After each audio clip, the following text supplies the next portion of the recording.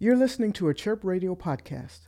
For more interviews and stories, visit chirpradio.org/podcasts. My name is Ari Mejia. You're listening to Chirp Radio. I'm in the studio today with Tasha. I'm Tasha, and I'm a singer, guitar player, and poet, making music here in Chicago. This night unfolds.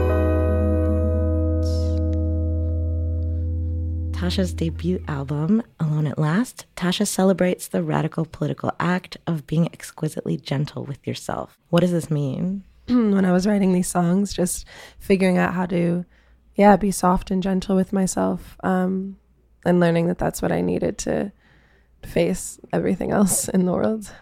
When someone is saying to you, you can rest, you can take care of yourself, you can take a nap, you can spend more time in your bed, you can have a crush on this person, like all of those things, like we don't have enough chances to give ourselves those allowances in the world. I saw on your website, these are bed songs. Yeah. What are, I mean, I have my idea about bed songs, but what are bed songs? Really, basically, because I was writing in my bed. I was practicing guitar in my bed. I lived in an apartment with my two best friends. I hated to leave. I loved being in that room. It just became like such an important part of my creative process because that's where all of my becoming was happening. And like seeing people and like bringing people into that space, that was new and special and exciting. I had just found myself in this this dreamy space of creating that was really rooted in all of the alone time I spent in my bed there and in that room. I don't want bed songs to have the connotation of being like sleepy, or tired, because it's not that, but it's soft and it's intimate and it's full of imagination and possibility and dreams. Walk out the party without saying a word.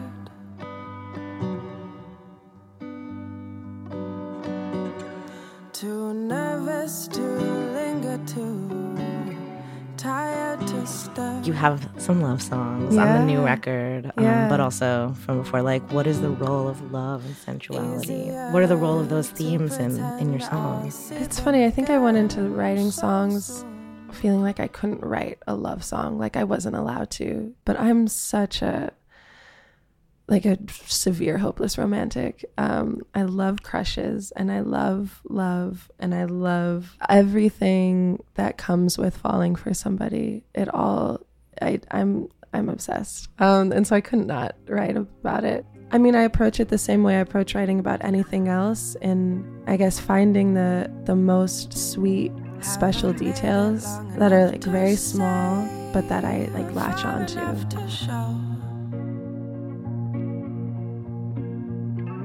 Here I am, a grinning girl, caught up in your glow. And what is all your golden light for, if not to sing about? Just when I needed a moonbeam, look at what I found. And this is not the kind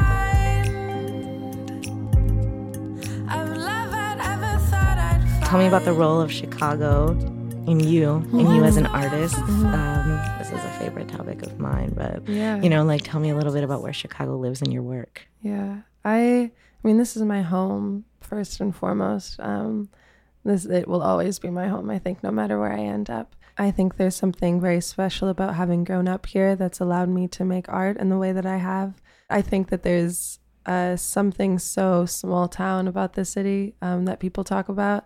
As big as it is, I think I was only able to start producing work and putting myself out in the world the way that I did because of the folks here that made it feel like easy almost. Like I had people right there cheering me on from the start.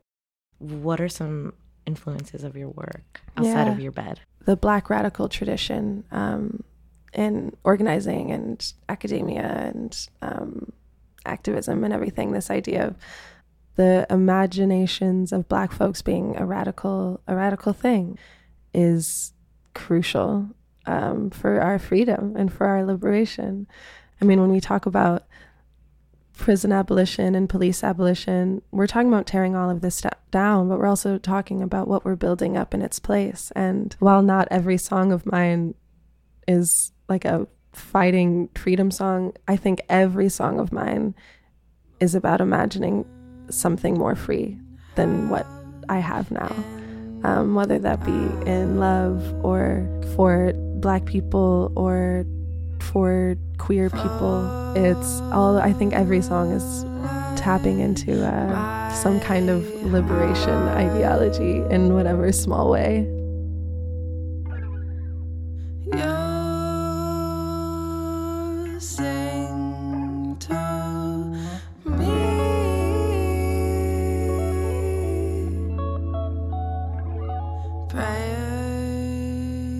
My younger brother, Ethos, started getting involved in restorative justice work in Rogers Park, and then my mom did, and she started leading community peace circles, and now she works full-time for Chicago Public Schools as a restorative justice practitioner, where she goes into schools and trains the administrators and the teachers there on how to implement restorative justice into their school. Can you define restorative justice for our listeners? Yeah.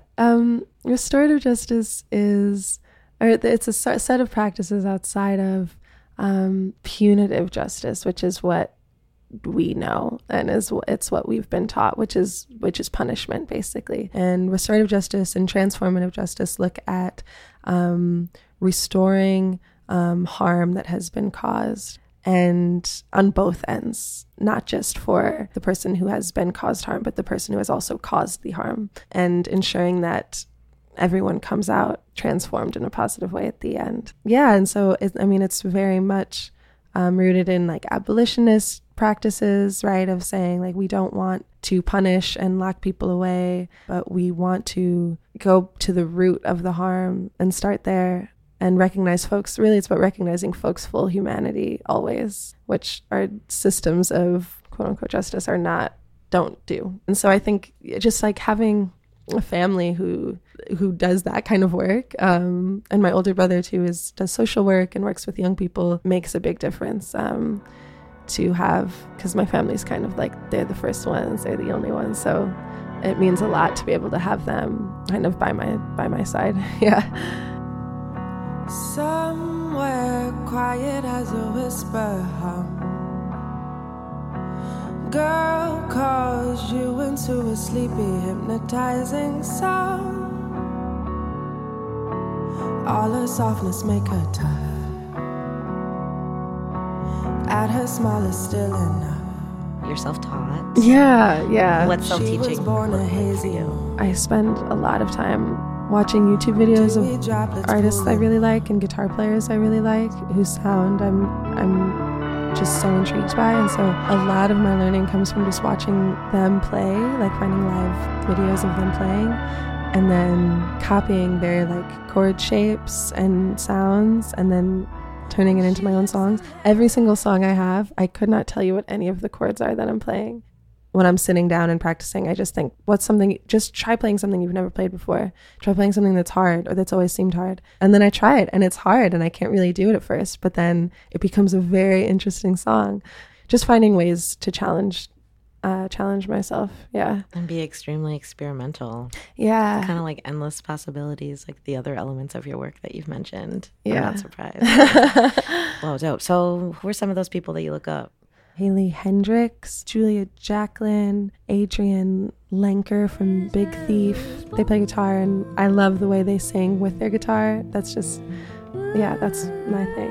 Leanne LaHavis or Napalm from Hiatus Coyote, who's an amazing guitar player. Nick Hakim, who does some just like sweet, simple, jazzy guitar things. Like those are some folks I really like.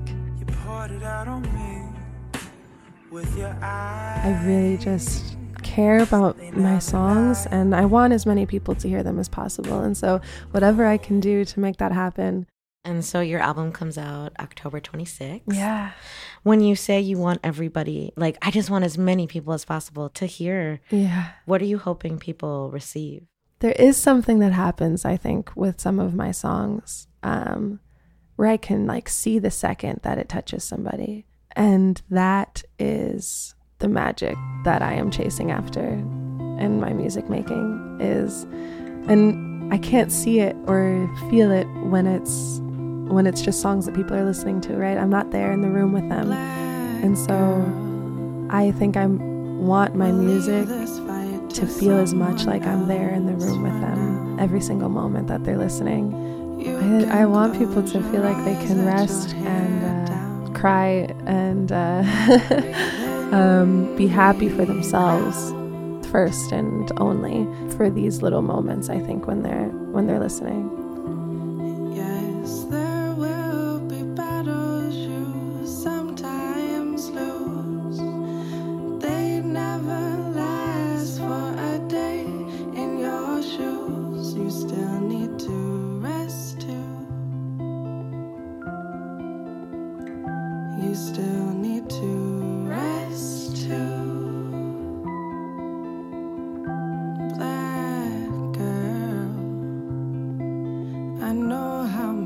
It hurts